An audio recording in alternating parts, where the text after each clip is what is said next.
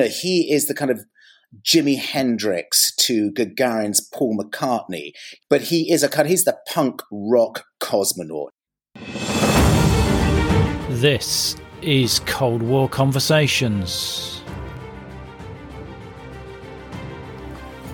If you're new here, you've come to the right place to listen to first-hand Cold War history accounts. Do make sure you follow us in your podcast app so you don't miss out on future episodes. This week, it's the 60th anniversary of the flight of German Titov on Vostok 2, the forgotten second cosmonaut overshadowed by the exploits of his friend Yuri Gagarin. Titov's 25.3 hours and 17 orbits flight was a much more ambitious flight than Gagarin's and more dangerous. It was also a very political flight, intending to distract the world from the building of the Berlin Wall a number of days later. However, there's more to Titov than his flight. He was a different character to most of the Soviet cosmonauts, with a love of pre-Soviet literary classics and enjoying his own company. I'm sure regular listeners will be pleased to hear that we have Stephen Walker back, the author of Beyond, the astonishing journey of the first human to leave our planet and journey into space. There's links in the episode notes showing you where you can buy Stephen's book. Now, I'm asking listeners to support my work and enable me to continue recording these incredible stories. And if you become a monthly supporter via Patreon, you will get the sought-after Cold War Conversations drinks coaster as a thank you, and bask in the warm glow of knowing that you are helping to preserve Cold War history. Just go to coldwarconversations.com/donate. If you can't wait for next week's episode, then do visit our Facebook discussion group where guests and listeners just like you continue the Cold War conversation. Just search for Cold War Conversations in Facebook. I'm delighted to welcome back Stephen Walker to our Cold War conversation. The second Soviet cosmonaut who went to space was the guy that I did mention when we first had our conversation, who was the rival for number one place and lost that place to Yuri Gagarin. And his name is German Titov. And he is one of the great unsung heroes of the Soviet space program. And not only is he a hero because of what he actually achieved, but he's a hero in a different sense because he is a sort of bad boy in a way that Yuri Gagarin was not. He is the kind of Jimi Hendrix to Gagarin's Paul McCartney. He is somebody, and we can look at the sorts of things he gets up to, but he's the punk rock cosmonaut. He's a really interesting, colourful, feisty, dangerous, irascible, brave, challenging, cosmonaut with a lot of interesting kind of cover-up stories around him. And he's the one that always gets forgotten because just as he'd feared when Yuri Gagarin was told he was going to be number one and Titov was going to be number two, just as Titov feared, he, although very famous after the flight we'll talk about, he, of course, gradually slipped into obscurity. And really, in the West, he's unknown. But absolutely amazing character, an amazing flight, and as I'm sure we'll talk about, amazingly important as far as the Cold War is concerned, because his flight happens just 7 days before the Berlin Wall goes up. So in basically 1 week, the Soviet Union and its leader, Khrushchev, is able to crow about this extraordinary technological triumph which his flight represented. And at the same time, he puts up the barbed wire that plunges the world into even deeper confrontation over Berlin and which sets the mark and the tempo and the character of politics between West and East, between the United States and its allies, and the Soviet Union and its satellites for the decade to come. So a really pivotal moment in Cold War history, as well as in space history. So Tell me a little bit about the background of German Titov and sort of like the contrast between him and Gagarin. Everything is different between these two.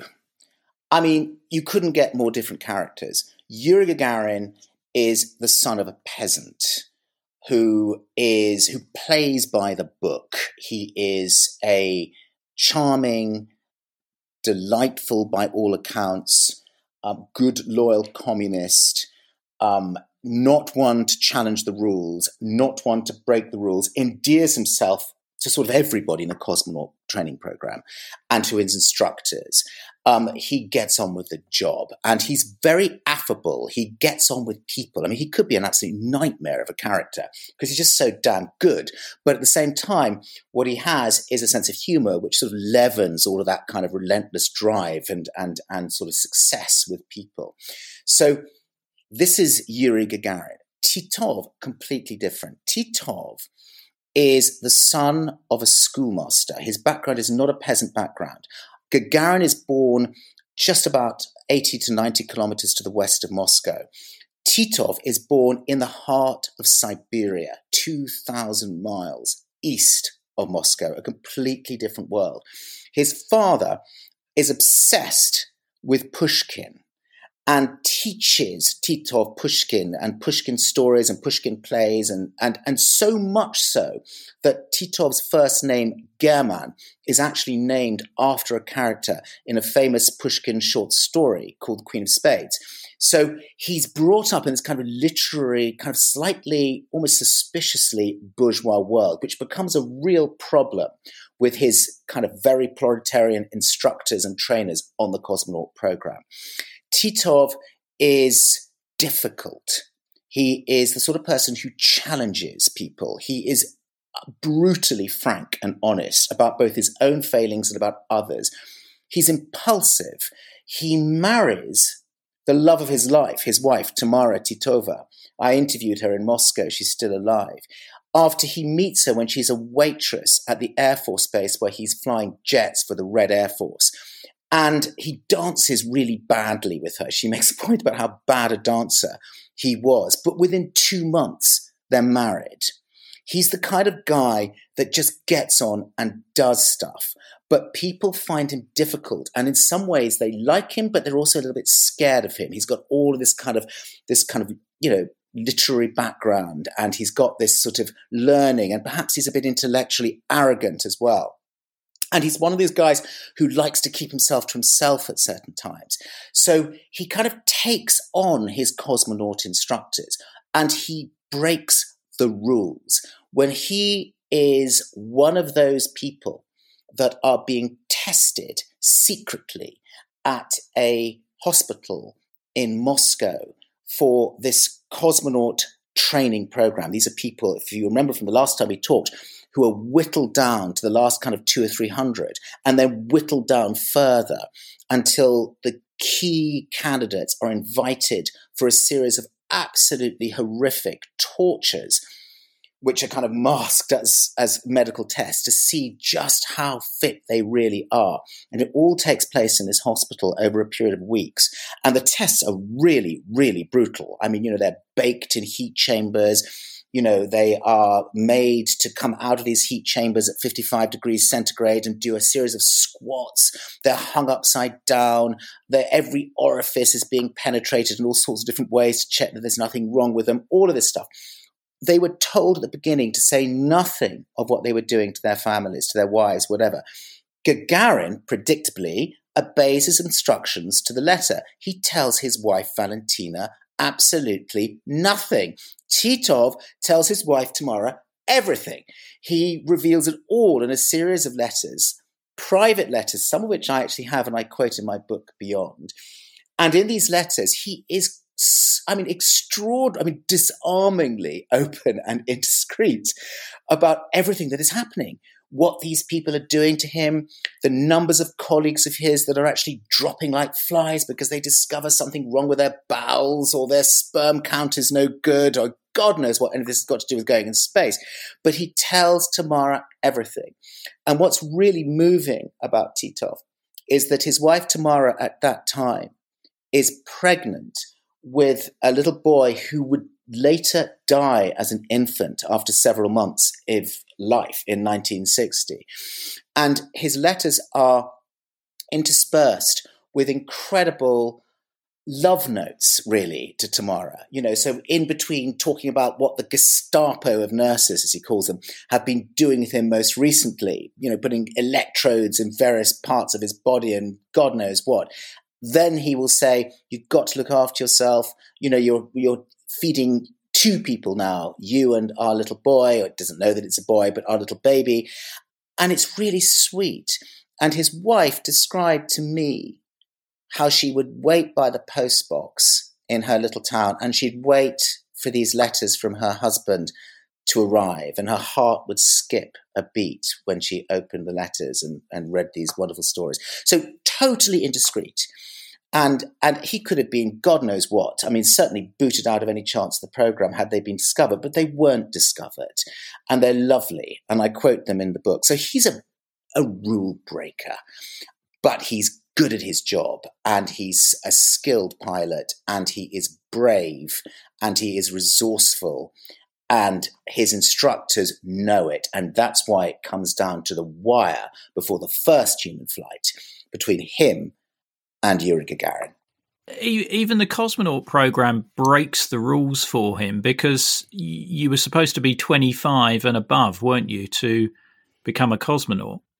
He was actually not quite the youngest. The very youngest was a man called Bondarenko, who actually died in this hideous fire in what they call the isolation chamber, which was this horrible, pressurized, sealed up chamber in the Institute of Aviation and Space Medicine in Moscow, where all of these cosmonaut candidates were left to basically fend for themselves in total isolation, cut off from any human contact at all, for an undefined number of days, an indefinite period. It could be as long as 2 weeks, it could be even longer. And that was part of the torture, to see how they would cope with the potential isolation of being in space without going insane, which is one of the really big kind of fears that the cosmonaut training program instructors actually had. Would a man go mad when he was in space, divorced from reality in the world, divorced from human contact, from life itself below him? And Bondarenko burned to death in a terrible fire that took place in the isolation chamber. Titov was almost as young as Bondarenko, and Titov got through the chamber by quoting Pushkin and other great Russian classics, I mean, literally from memory, over 2 weeks. I mean, that's how he got through it. And he was able to keep himself essentially sane and occupied through that entire period of absolute and complete isolation in this chamber, and actually endeared himself to his instructors, who kind of assumed that if anything went wrong in space and Titov ended up orbiting on his own for weeks on end, which was not impossible if something went wrong, that he'd have Pushkin for company and be able to quote, Tolstoy and God knows what, and all the great Russian classics by heart. This is the kind of guy he was. Yeah, incredible. And he was one of the finest athletes in the program, but hated running. He hated anything to do with exercise. I mean, all of these guys were picked, I'm talking about the first 20 cosmonauts, because they were fit. I mean, that's what those medical tests were about. And Titov was one of them. He was fit, but the purpose was to make them even fitter. I suspect what lay behind all of this was nobody knew quite what to do with these guys. They were training for a year. They weren't, at least at the beginning, going to actually manually fly their spacecraft. So the question was, maybe they have to endure all of these kind of acceleration forces in the rockets, the pressure of being in space, the fact that the capsules were pressurized, but not to the same degree as you would experience the atmosphere on Earth. And so what was needed was the ability to endure, to be strong, to be fit. And so fitness became a key part of the cosmonaut training. I mean, they were just constantly jumping and squatting and doing all kinds of things.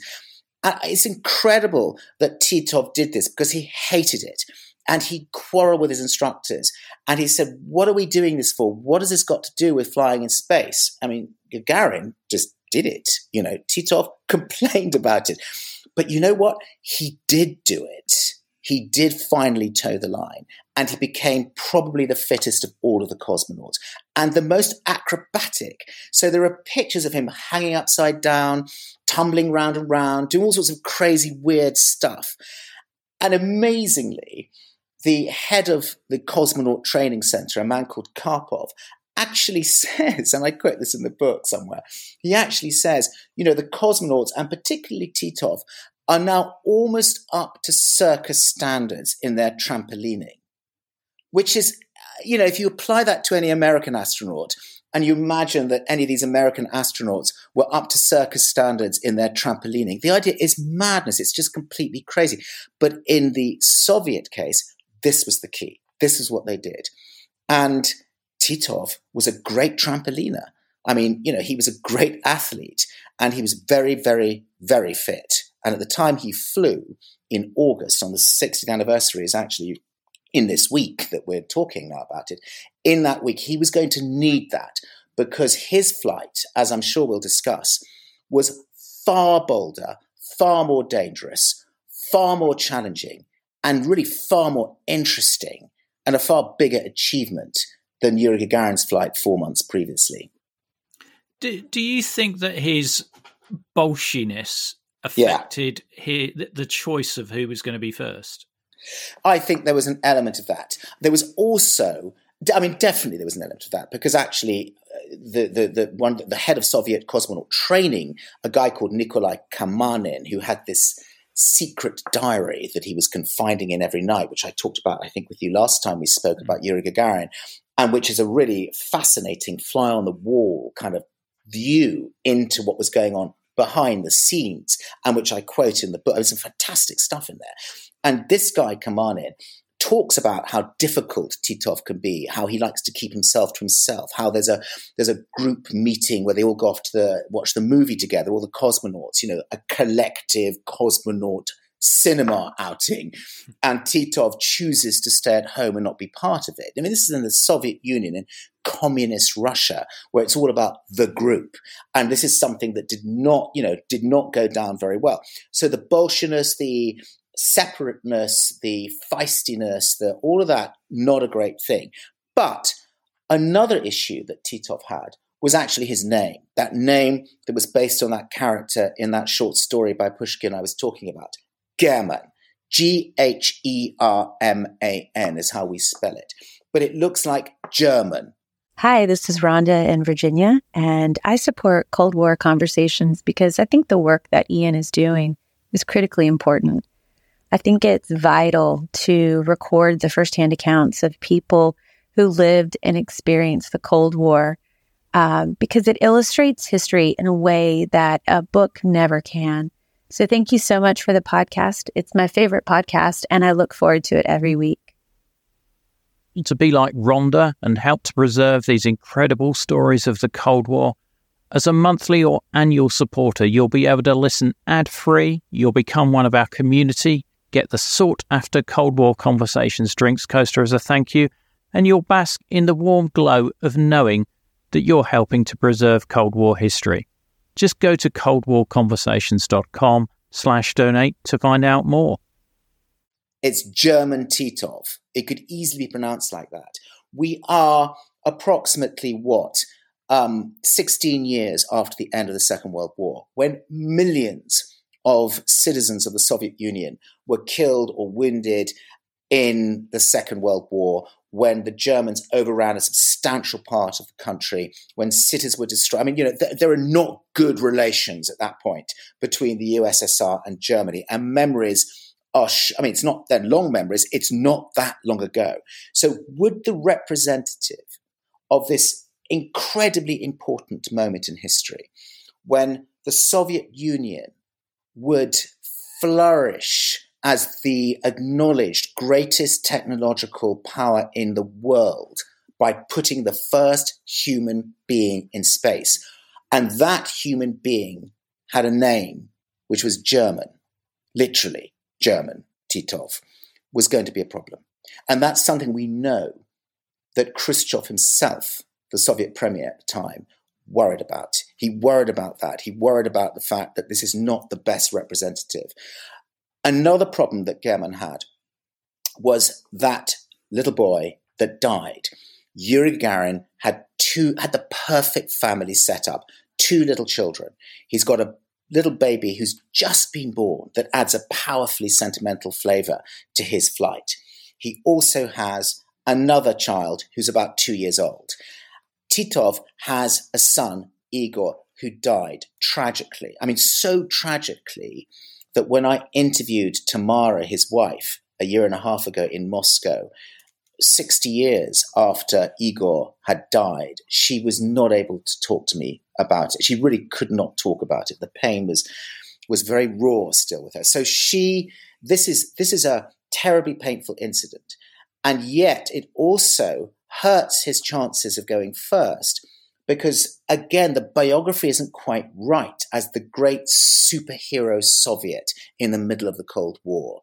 What you've got is somebody who has a child that died, who has the wrong name, that is not actually able particularly to get on so well with people as Yuri Gagarin.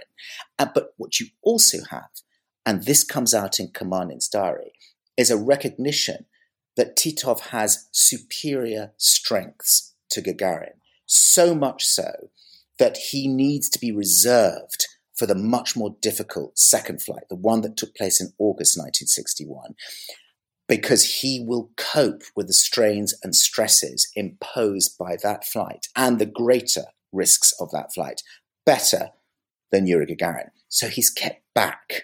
He's not the right person for number 1, but he's the perfect person for number 2. With the astronaut selection, I mean, obviously they were selected on fitness, but with a view to propaganda, were they also selected on looks? Well, it's funny you should say that. I do mention this in my book. Yes, I mean, the photographs of the last 2 contenders, there was a third called Nelyubov, who was sort of booted out at the last because he was just too arrogant and too difficult. And in fact, he ended up being booted out of the space program altogether. Wow, and more difficult than... Yeah. I mean, really more difficult. I mean, these are difficult guys. You know, they're kind of... He was a very kind of supposedly quite narcissistic man who got into a very interesting story, briefly got into an argument with...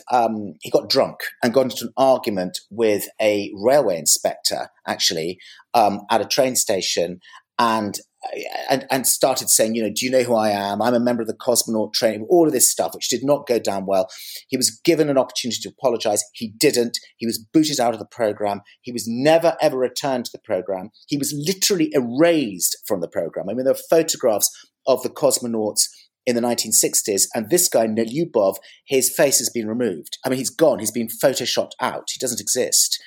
And he ended up being sent to an Air Force base in one of the worst parts of the Soviet Union, right out in the far east of the country, as far away from Moscow as you could ever get. And then he committed suicide. That was his story. Titov, so this is a warning. This is what can happen. This is not like the Mercury 7. I mean, if you go wrong, you end up being booted out and no one is coming for you after that, coming to help you. You are out. You are literally in Siberia or beyond. That's what happens to you. And they all knew this. So in that light, Titov's feistiness and willingness to challenge and to break rules and to write letters that he shouldn't write and to tell his wife everything, all that stuff has to be placed in the context of a culture where challenging the law, breaking the rules, standing up to the secret police or the KGB carries penalties utterly different from what would happen in the United States, you know? But he still did it all the same. So Titov was the last 2 with Gagarin, both of them good looking. Actually, Titov was considered to be a very handsome guy, and you can see it. I mean, he kind of went to rot slightly later on, don't we all? But nevertheless, he was a very handsome guy, very fit, very kind of ripped. You know, he was a good-looking guy. And it went all the way up to Khrushchev, who actually saw the photographs of Gagarin and Titov side by side, and said, "Look, they're both great guys. They both look good. You choose." So it went all the way back down the Soviet chain of command again, until it finally reached that guy Kamanin, the head of cosmonaut training, who then calls both men into his office on April the 9th, 1961, and tells them both right there and then, 3 days before the first human flight, tells them that Gagarin will go first and Titov will be the backup. He tells them that. And he also says that Titov, in one of the great understatements of the century, he says that Titov was slightly disappointed, when the reality was that Titov was devastated. He was, he's the Buzz Aldrin, the guy that gets to walk on the moon second, and lives with the consequences of that for the rest of his life, which is why it's sort of wonderful that we're talking about him now. So he has to live with that, and he comes out and he's absolutely devastated. And the pain continues because as Gagarin's backup, he has to do everything that Gagarin does just in case something goes wrong with Gagarin. He has to wear the spacesuit on the day. He has to travel with the spacesuit on, with Gagarin also suited up, right there to the launch pad. And he says in one of his interviews, one of the last interviews of his life, he said, I sat there hoping that there might be a hole in Yuri Gagarin's spacesuit, or that he might trip up, or that he might just have a panic attack, or that something would happen in the last minutes from the moment they arrived at the launch pad to the moment at 09:07 a.m. on that date of April the 12th, 1961, when that rocket launched. Something between those two moments, which would mean that Gagarin would not go and that Titov would step into his place and effectively step into history. And that's what he was praying for, and it didn't happen. And then the word comes down to Titov that it is time to take off his spacesuit. And I interviewed the woman that helped him do that. And she was amazing. And she says, and it's in the book, she talks about how she removed his helmet, lifted up the faceplate, removed his helmet. He was broken, and took off bit by bit the gloves and the garments of his spacesuit, the outer garments of his spacesuit. And she describes very beautifully and very movingly how she did this, she said, like a mother would with her son who was in pain. And everything finally was off, apart from obviously his undergarments. And then he retired to another section of the Cosmodrome to watch his comrade Yuri Gagarin lift off into history. And that's what happened to him. Wow. So with the second mission, yes, Vostok 2, yes, how is the training done for that? Is there a standby cosmonaut for that one as well? In the same position as Titov? There was a standby cosmonaut for that one, and there are for every single flight, as there are for there were for all the Apollo missions, and also indeed for the Mercury missions. But in the case of Titov, there wasn't really much more training to do, except in one absolutely critical key thing, which was, unlike Yuri Gagarin, who went around the world in this kind of oversized cannonball, and he was not allowed to touch the controls. I mean, he had a system which was insane, where with a code, he was able to unlock the controls in an emergency, but he wasn't terribly well trained for it, unlike the American astronauts. The decision with Titov was that he would have the opportunity to fly, to pilot his spacecraft, his Vostok 2, to use those controls. And so there was much more simulator training that took place on the only simulator that existed at that time in the whole of the Soviet Union, which was a rather primitive simulator in Moscow. And he went there to do more training on that. This mission that was planned was completely different from Gagarin's. Gagarin's mission was one single orbit of the Earth, which took 106 minutes. He flew all the way around the planet once, landed back again. His job was basically to sit there. Nobody knew exactly what was going to happen. This is the first human being into space. So they weren't taking any chances. They're quite explicit about this. One orbit, because so many things could go wrong, and back to Mother Russian soil, because they landed back in Russia on hard ground, not on the sea like the Americans did.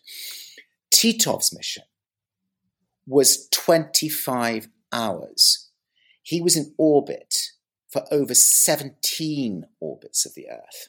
So he was in space for more than a day. Let me put that into perspective. Gagarin was 106 minutes.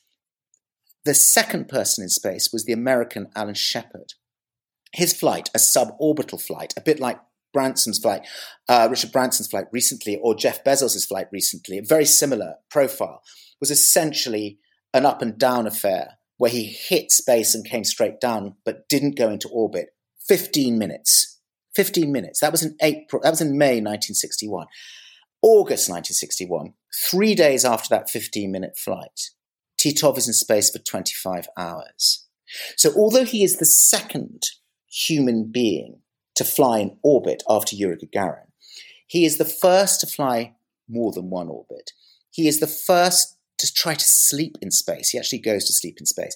He is the first to film the Earth from space. He takes a movie camera with him, a 35mm color film movie camera, points it through the porthole, and gives the world the first view of the world, which is an incredible idea, and it sends shivers through me. And I've seen that raw color footage, and it's incredible. It's the first time anybody had filmed our planet from space. He was the first to do that. He was the first, as I said, to use the first Soviet cosmonaut to use manual controls, actually to fly his spacecraft.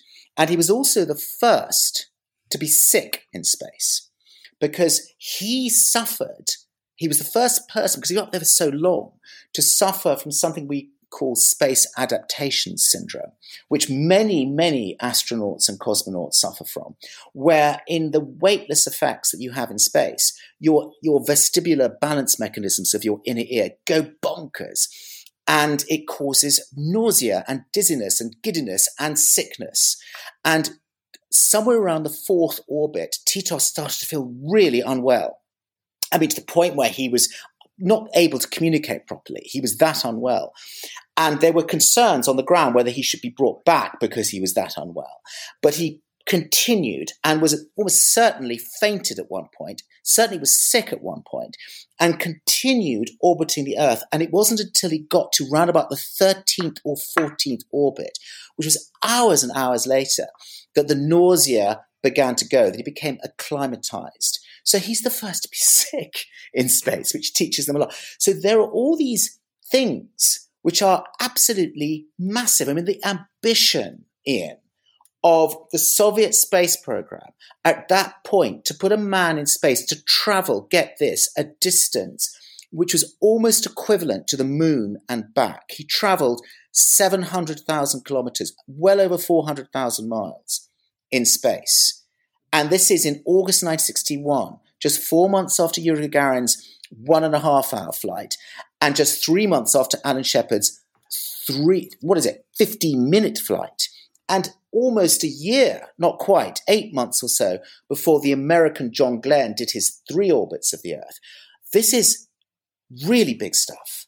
And it is beautiful going into the Soviet or the Russian archive as it is now, as I did in Moscow, and in these dusty archives, opening up these old tins of film and putting them onto a little projection system, an editing suite system called a Steenbeck, with a little screen, and then turning them, and suddenly in front of you is the Earth as it was from space in August 1961. And there it is, in all its beauty and in all its color and in all its glory. It is really it's a kind of a shiver-causing moment. It really is a spine-tingling experience. So he did all of this, and then when he comes down to Earth, typically with Titov, this guy that breaks the rules, does things differently, doesn't play it by the book. Like Gagarin, he lands off. They all land off course. He lands off course, and he lands in this region called Saratov. And his landing is almost a complete disaster. It's almost straight out of a Family Guy episode. I mean, he has to parachute, as they all do, eject and parachute out of his capsule in the last, 20,000 feet as it comes back to Earth, because the technology did not exist for a human being to land in the capsule on Mother Russian soil. He would have died, crashed down, even though, of course, the capsule itself had a parachute. It wasn't strong enough to hold both of them, capsule and the human. So he had to eject like a jet fighter. So he ejects, as Gagarin did 3 or 4 months previously, and down he comes. And as he comes down, he realizes that he's going to literally parachutes straight in front of an oncoming train. And he desperately maneuvers, as he's been taught in parachute training, the shrouds of his canopy, of his parachute canopy, to kind of move out of the way. And he just misses this train, which screeches to a halt. And he kind of literally falls down the bank. And all these passengers are looking out of the window at this guy who's just not been killed by a hair's breadth by their own train. And a woman who's driving a car on a parallel road to the railway, who's obviously been listening on the radio to the fact that Titov has been in space and is coming back and another great Soviet hero, realizes this must be the guy, this must be him.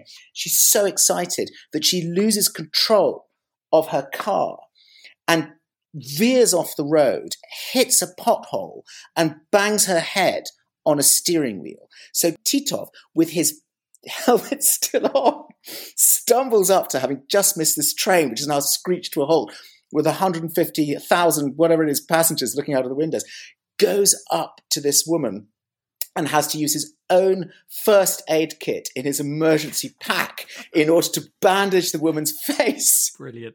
Because she's bleeding from this. And that's how he arrives back from 25 hours and 17 plus orbits in space.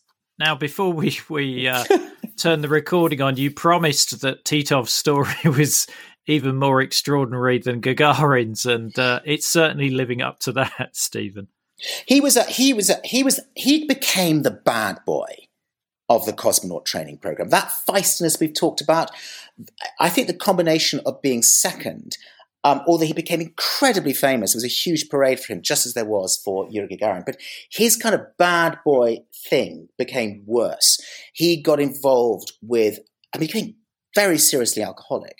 He got involved in loads of drink driving accidents. He was a very, very fast driver. He loved to drive fast. He drove, he drank. He, at one point, smashed into a bus. He went on a disastrous tour of the United States in 1962. It was so bad that the American press absolutely hated him. He would he did all the wrong things, all the things that Gagarin did right, he did wrong. He would make fun of the skyscrapers in New York. He thought the Washington Monument was a bit of a joke. He ridiculed the pictures in the Museum of Modern Art in New York. He was booed by the traders on the floor of the New York Stock Exchange in Wall Street. He made so many enemies. He really did. And yet he became good friends with John Glenn, who had also by that time completed his orbital flight to the Earth, the first American astronaut to do so. And there was a lovely story, which I quote in the book, where they had an impromptu barbecue together. And both of them managed to set fire to the barbecue. And they nearly kind of killed themselves in a fire from this barbecue, which they both somehow managed to put out at the last moment, and then treated themselves to some extremely burned steaks. But in 1964, he got involved in an even murkier incident, which involved a fatality, where a woman that was actually in his car, and it's all very dark, this stuff, ended up being killed as a result of one of his drink driving episodes. And we don't know quite what happened.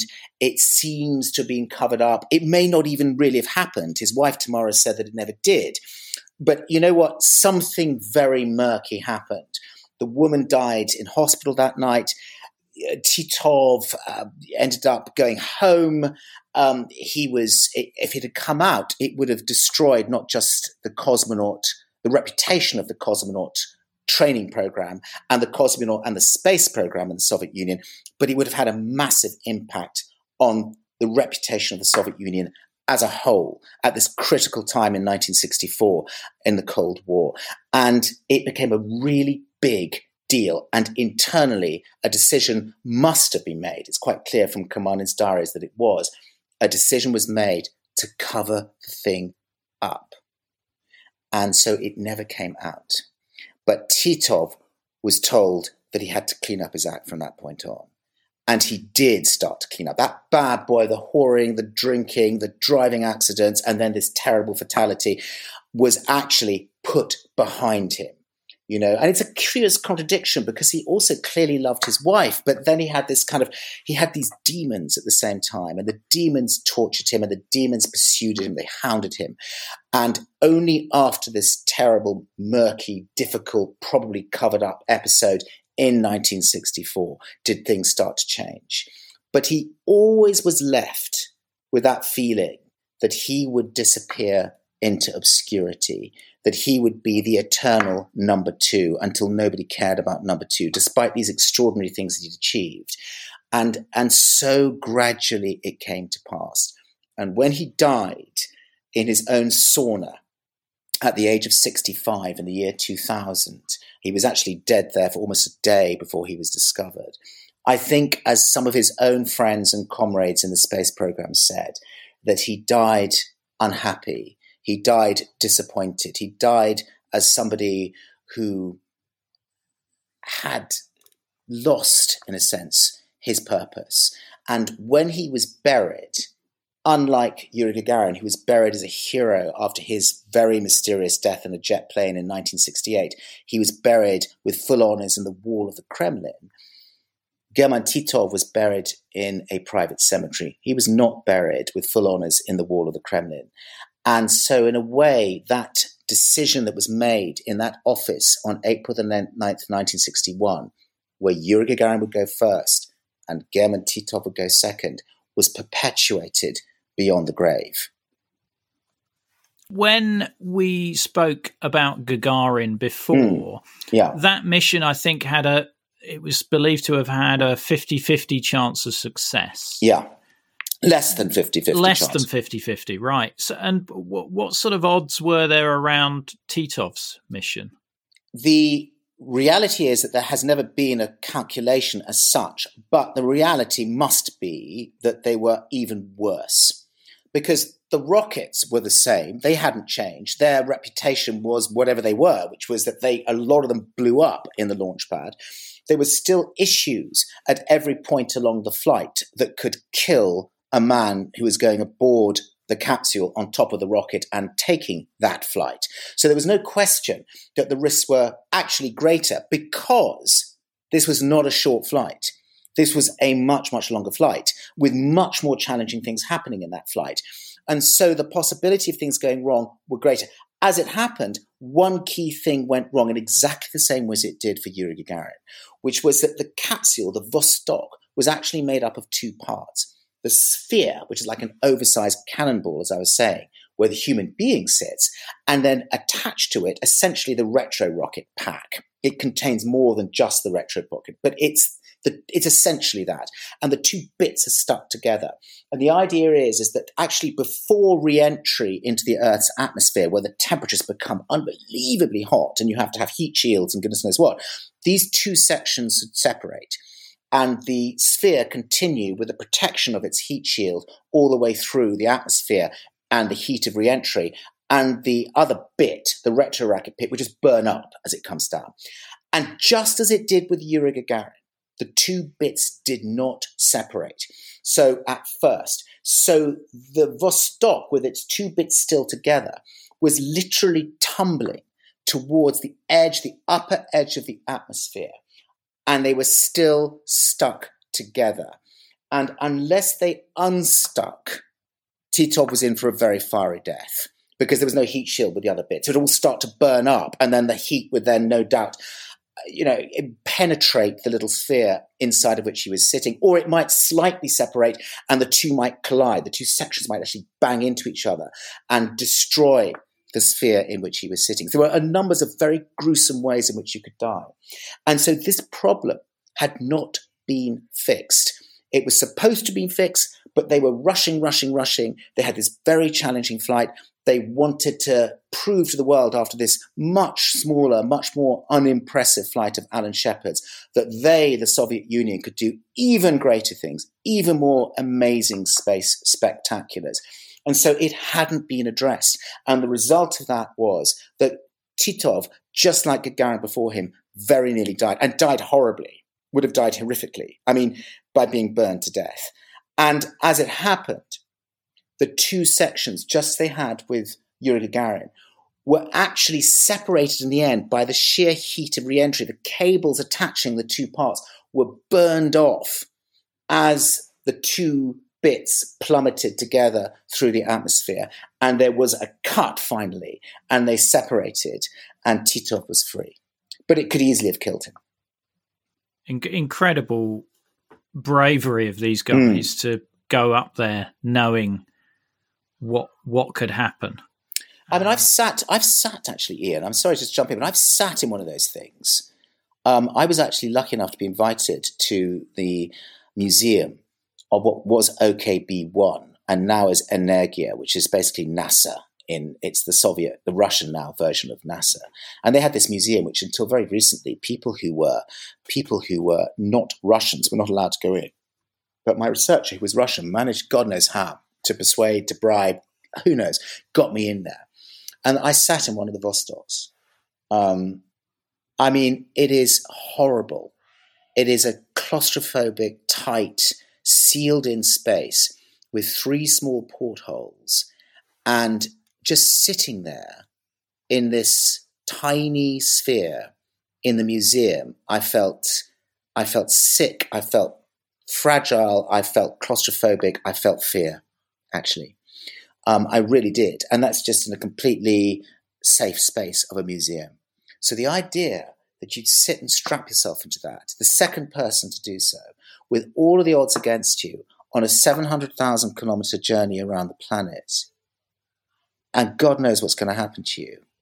The idea that you could do that and somehow survive that and have the sort of internal strength, if you like, the moral, intellectual strength, the spiritual strength, actually, to face that and to cope with that and to survive it, is remarkable.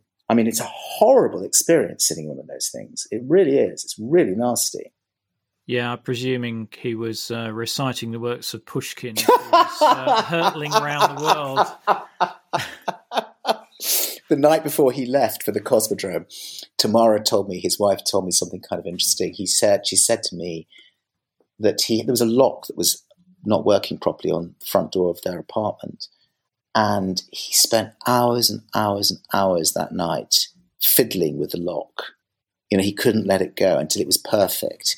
And she kept saying, "It's done. What's wrong? It's just a lock. It's fine. Don't worry about it. You'll be back in 2 weeks." But he didn't. He just kept on working at this lock, with a little screwdriver and a penknife, and just working it until he'd got it smooth and it was working again. And I think that action is very human. It's not just a distraction, it's a focus, and it's also an indication of fear that can't be expressed. And I think it's just one of those little telling, I don't actually have this in my book, but it's one of those telling tiny little details that speak the situation and that speak the man. Did he work at all on the Soviet moon mission? He was actually, what happened to him was after this kind of terrible, scandal, if that's what it was. And I have to be a bit careful about all this because nothing is actually proved. But after this so-called scandal of 1964, where things were supposedly covered up, with this fatality, this woman who died in the accident, he was moved to a different part of the program. And what he was moved to was something really interesting. He was moved to work on a project called Spiral, which was a development of the first rocket space plane. I mean, it was decades ahead of its time. It's a bit like the space shuttle. It's a bit like, actually, in some ways, it has some parallels with Spaceship Two, the Richard Branson thing that went up very recently. It was basically a hypersonic space plane that was going to be attached to a mothership, and the mothership would then release it when it was still in the atmosphere, and then it would shoot up into space. It was also called the MiG-105, and he worked on this thing. And he was flying jets in order to kind of get his flying right up to speed, because this is what he was going to be doing. And then the program, like the Soviet lunar program, for all sorts of reasons to do with a change of premiership from Khrushchev to Brezhnev, who was much more interested in missiles than in space successes, with a change in the leadership of the space program, because the guy that had the vision and the ambition and the energy and the intellectual might and the political clout, Sergei Korolyov, the secret head of the Soviet space program, died in a horrible botched operation in 1966. And his replacement, a man called Mishin, was actually nothing like as good and nothing like as focused. And also the rocket that was going to the Saturn V equivalent, that was going to take a Soviet cosmonaut to the moon, kept blowing up in all of its tests on the launch pad. It just wasn't working properly. So the whole thing, the whole sort of glory and energy and focus and ambition and challenge and excitement and success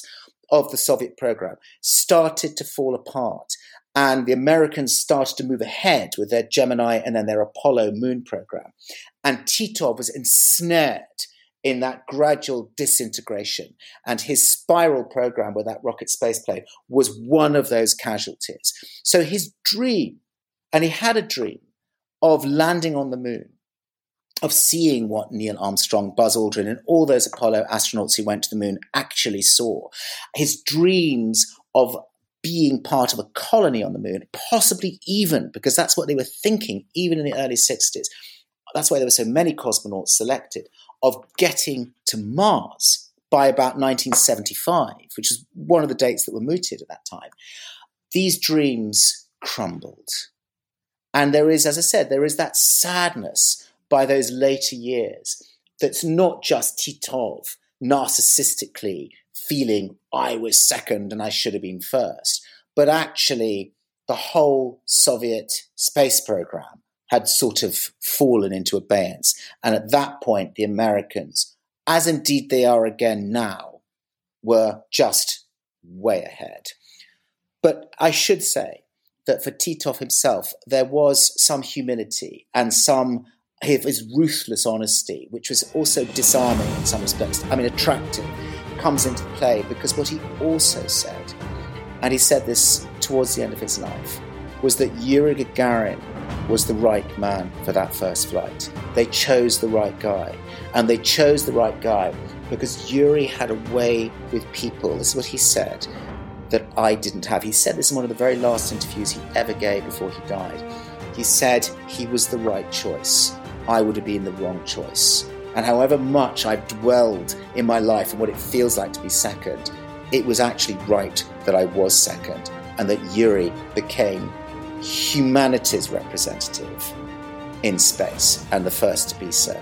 And I think that's something that we have to remember. I think that's something which is an expression of his own honesty and a certain kind of humility in there as well that is attractive and I find very moving, particularly because he said so and he said those words right at the end of his life.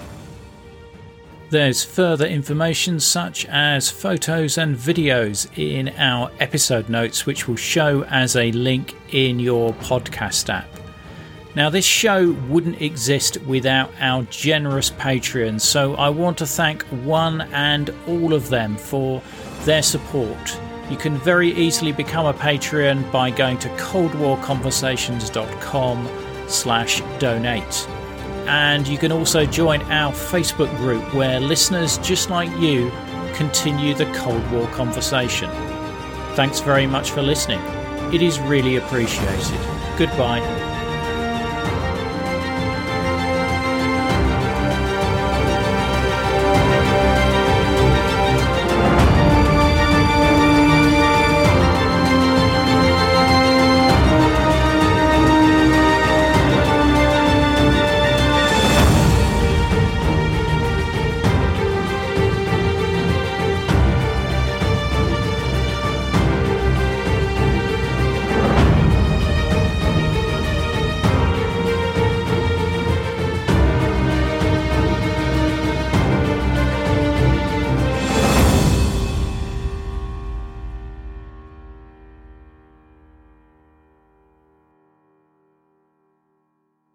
Not enjoying the ads? Well, you can avoid them by going to coldwarconversations.com/donate. By becoming a monthly or annual supporter, you'll enjoy ad-free listening, become a part of our community, receive the sought-after Cold War Conversations drinks coaster, and bask in the warm glow of knowing that you're helping to preserve Cold War history. Just go to coldwarconversations.com/donate for more information.